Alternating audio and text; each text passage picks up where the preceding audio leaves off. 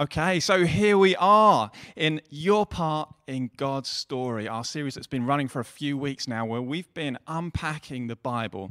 And we're going through the Bible right from the start to the end, looking each week at a different episode, a different character, a different person, and looking at how God works his purposes in the world and uses people like you and me and ordinary people to bring about his purposes in the world. And so I'd encourage you, if you've missed any of those weeks, do check back on our podcast, on our YouTube. Loads to catch up on of brilliant messages. But today we are in the book of Esther. And I'm super excited about this message, actually, because I believe God has got something to say to us. He's got something to communicate to us. He's got something to say to you today. And what he's saying is that we, as his people, we have a defining choice to join in with what he's up to in the world. And it's not a trivial choice, but like if we decide to take it, it changes everything about our lives and gives us fulfillment and purpose and a reason why we're here. All right, so why don't we turn together? If you've got a Bible, why don't you grab it? Let's turn to Esther. Esther is about a third of the way through the Bible. It's a book that's kind of self-contained in its own. You can read the whole thing in 20 minutes or so I'd encourage you to do that during the week, and we're going to just focus on a particular point in the story of Esther. We're going to Esther chapter 4. And as we join the story here, we have the central characters. Esther's set in the Persian Empire. It's about 500 years before Jesus is born. And there's the King Xerxes. He's in control of a massive empire, stretching all the way on one side, like from northern Africa over to India. And but he's kind of a volatile, unreliable kind of king. And he has a right-hand man, a kind of chief overseer at this point called Haman. And Haman is a dark character. He's kind of scheming and plotting. And he's got it in at this moment for the whole Jewish people. And in the center of this story, we've got caught up two Jews who are living in exile, Esther and her much older cousin, Mordecai. And so as we join the story, Haman is really mad with Mordecai, Esther's cousin. You with me so far? And he is properly mad. He's enraged, actually, because Mordecai won't bow down to Haman. He won't worship him. And so Haman, in his rage, has decided he's going to not only kill Mordecai, but he's going to actually kill the whole of the Jewish people in the kingdom. And so he's come up with this plot, and he's got the king to sign off on it, that in a year's time, on a particular day, all the Jews in the kingdom will be killed. Like Haman has signed off on a genocide. And so this is a dire moment. The people of God are in a real difficulty right now. And we join the situation here as we join the story, like God has already been at work. And we love the story of Esther because we can imagine, like if you can imagine what it's like in that moment, you don't know how it's going to pan out. You don't know how it's going to go. You don't know what's happening. But if we look at the whole book of Esther, we can see right through that God's hand has always been at work. It's always been directing. It's always been shaping. God's name isn't mentioned in the book of Esther even once, but his fingerprints are all over it.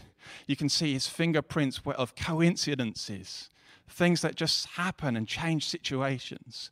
You see fingerprints of reversals, like things that the enemy meant for harm are turned upside down and actually defeat the enemy himself. Haman, who's plotting to kill Mordecai, he builds a big pole to impale him on, and it actually turns out that Haman is impaled on the pole. And so the story of Esther is a story of God's providence. What that means is that God is always at work. God's always shaping, he's always orchestrating, he's always placing things.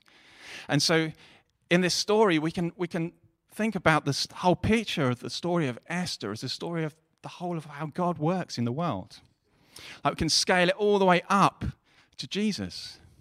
Like the whole story of history, which hangs on this moment where God intervenes, God shapes things. God uses the plot of the enemy to kill Jesus. And actually, 3 days later, Jesus rises again, and the whole of history turns in that moment. And so this way that God works, it scales up and it scales down, all the way down to you and me today. That God has been shaping our lives. He's been working in our lives. His providence is at work. And yet we have a choice. Because God uses people. God uses ordinary people like you and me. And so as we reach this point in the story, Esther has a choice. And the choice that's reaching Esther is she going to step in and try and stop this genocide? And her cousin Mordecai has called out to her and he said, Esther, you really need to do this. You really need to speak to the king. You really need to speak up and change things. You need to somehow get this decree overturned. And Esther's initial response is, well, I don't know if I can do that. I know the rules around the palace. I know I'm out of favor. If I do this, I might be killed. In fact, I probably will be killed. And so she's facing this choice. What does she do? And Mordecai sends a message to her. And in his message, there's this phrase. We heard it earlier in the Bible reading. Here we are in chapter 4, if you want to find it. Chapter 4, verse 13. And he says to Esther, and who knows but you have come to your royal position for such a time as this. And this verse becomes a central point in the whole book of Esther, in the whole story, and the whole way everything pans out. Because this question is put to Esther, who knows? Maybe this is your moment. And we can imagine, this hits Esther a bit like a thunderbolt, because this is a multifaceted question. Inside this question, there are other questions. There are questions that fundamentally challenge Esther about who she is, what her life is about, what she thinks about herself and her purpose, and what she thinks about God. And maybe this question, as we unpack it, we can unpack it over our own lives too, and just think today, what is God asking us about ourselves? That who knows that you have come to your royal position for such a time as this? And so the first question, inside this multifaceted question, will you own, Esther, the story of God over your life? Because it's a question like this. Question has much deeper significance, because up till now, Esther, she was an orphan. She was an exile. Somehow she's become queen. She's probably wondering, how did this happen to me? What's my life about? And her life that she thought was about one thing suddenly becomes about another thing. And Esther, she has this moment, a different perspective, and her life gains a meaning when it gains a connection with God's purposes. And she has to decide in this moment, do I believe that? Do I believe that actually God has divinely positioned me for this moment? Will I accept that narrative over my life? Will I see that that's what God has been doing? Which narrative is she going to believe? Which is she going to own? Is she going to be Esther, the comfortable queen who's made it in life? Or is she going to be Esther, chosen and positioned by God and stepping up as a self-sacrificing warrior in God's kingdom? Which is she going to be? Which is she going to be own? And how many of us are in that place? When we look at our own lives, what do we see? When we look back over our lives and when we look in the place that we're at now, I can tell you this morning, God has been at work. He has been writing your story. It's not an accident where you are. You have gifts and skills and passions, and you've got a place in the world that gives you a unique position to join in with God's plans. And your life will only gain meaning, only gain real meaning, when you're connected in to God's purposes. Corrie ten Boom says this: I know that the experiences of our lives, when we let God use them, become the mysterious and perfect preparation for the work He will give us to do. So which story are you believing about yourself today? Maybe we need to reprogram our thinking about who we are and what God has for us. We find purpose when we participate in God's kingdom purposes. And then there's a second question that's folded up inside this multifaceted question that hits Esther, which is, will you choose to be other-centered? God is here asking her this: are you here for others or just yourself? Because up to this point, we don't really know, do we, if you read the story, but you get the sense that Esther has been going through life as like many of us do, trying to make the best of things, doing what she can, in some ways surviving, in some ways trying to being good with Mordecai and the king and getting into the place that she's got. And you can kind of sum it up as she's done well for herself. And then comes this moment, this turnaround, where it turns around completely, and God asks her, what if we make your life about others? What if we turn outwards?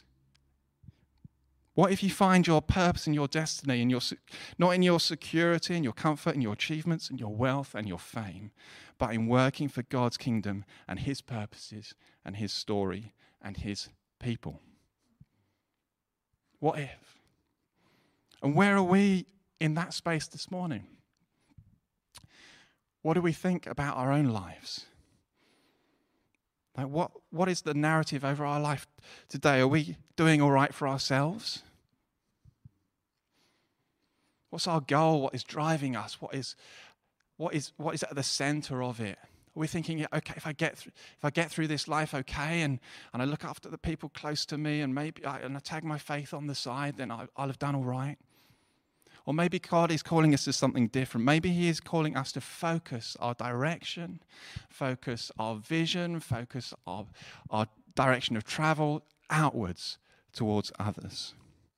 We can look around at our lives and just think, and around at the situations that are around us and what's going on in the world, and ask this question, like, where is the suffering or the darkness or oppression or injustice or hatred or misunderstanding or confusion or disease or brokenness or hurt and struggle? Because these are the places God is at work. And so maybe we can turn our lives from looking inwards about our own stuff and turn them around to look outwards towards what is God up to in those places. Where is God turning darkness into light? Where is he at work? We find our purpose when we're other-centered. And then there's another question within the question. There are so many ways that you can unpack this thing that's hanging over Esther. Because God is also asking in this moment, will you own and live out of your identity? Like Esther, are you going to own your identity? Are you going to step out of being an individual and identify yourself as within God's kingdom and within his people? Because up till now, if you look at the story, Esther's life has been about whatever you do, don't let on that you're one of God's people. Don't identify as a Jew. Hide. Try to fit in.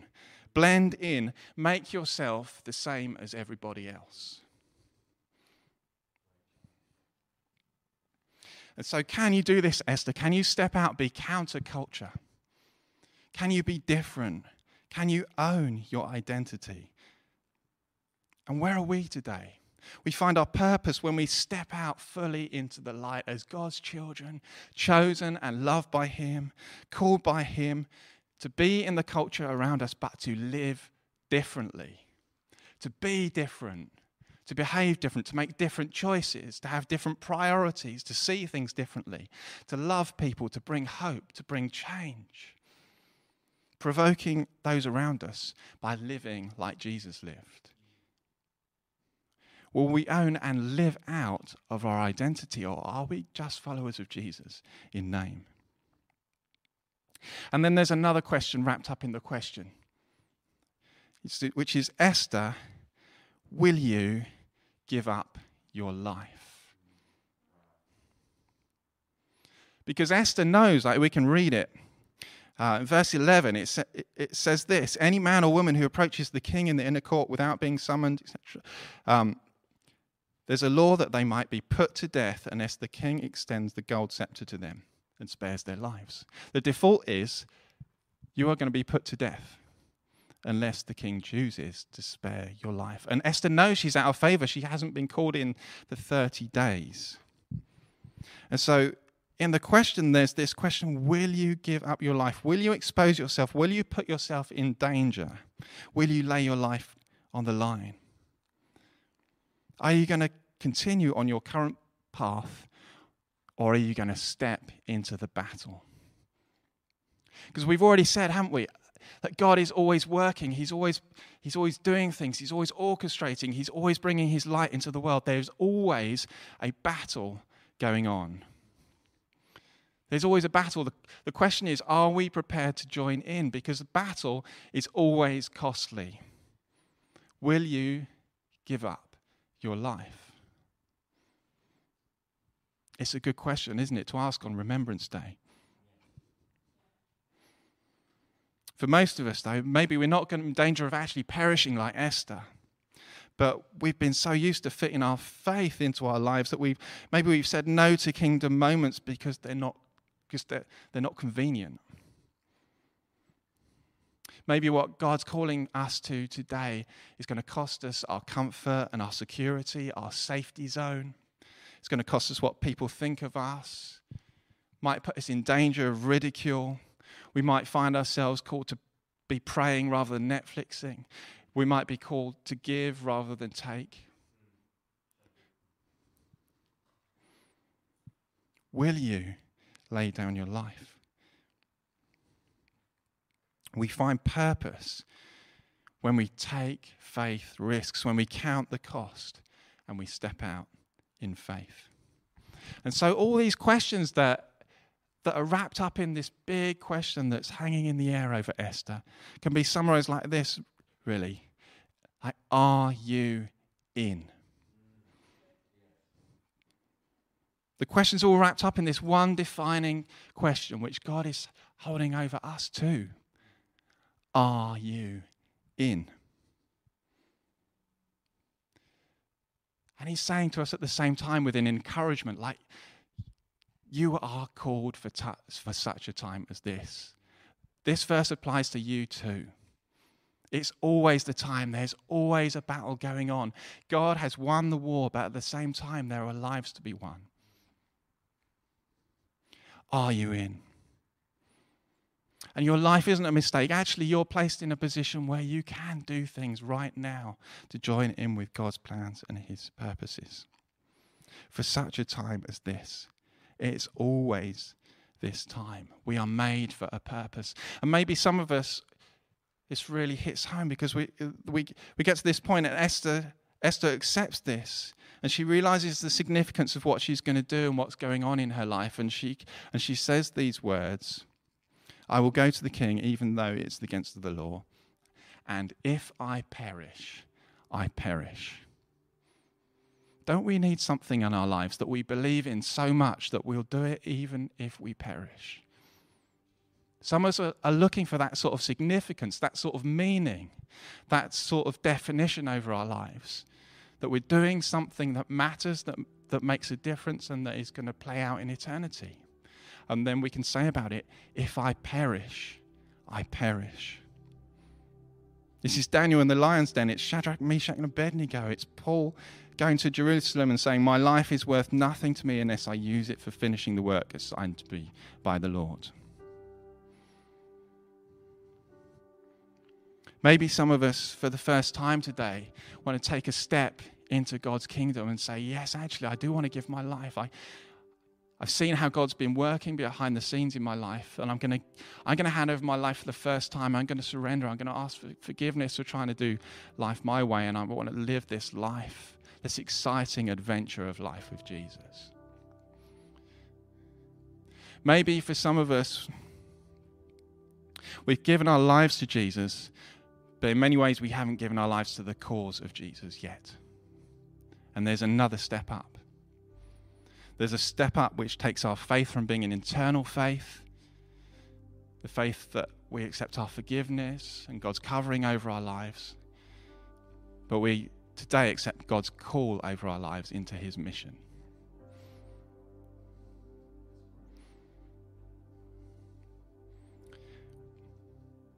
If we're prepared to count the cost. Corrie ten Boom. It's good to share because it's Remembrance Day. In the Second World War, Corrie ten Boom had this way of living life, had this way of following what Jesus was calling her to do. And she had this phrase like, just report for service. Just report for service. And by doing that day by day and praying that prayer day by day, by the end of the Second World War, she and others, at massive cost to themselves, had smuggled to safety more than 800 Jewish people. But every day they had the choice to protect themselves or carry on with what God was calling them to do. And for her, it started with a prayer. Let me read this prayer. Let's come to prayer together now. And this prayer, she says, a prayer was forming in my heart. Lord Jesus, I offer myself for your people in any way, any place, any time. Lord Jesus, I offer myself for your people in any way, any place, any time. Do you want to say that prayer with me today? Why don't we just, in the moment of stillness, let's let that prayer out. Maybe you want to say it, physically say it. Lord Jesus, I offer myself for your people in any way, any place, any time. And Lord, we pray that prayer, some of us not knowing what it means yet. God, give us courage. Give us bravery. God, we believe that you have placed each one of us in this world, not just to get through life, but to make a difference. To shine your light into dark places, to bring hope to people, to be your self-sacrificing warrior for God's kingdom. And so, God, even in this moment, we pray, build visions in our heads, in our minds, in our spirits. Lord, speak to us, direct us, show us.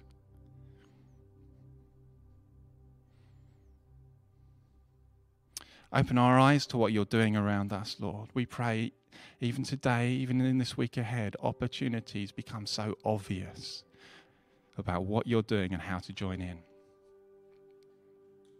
Thank you, God. Thank you that you're with us. Thank you that you are our saving King.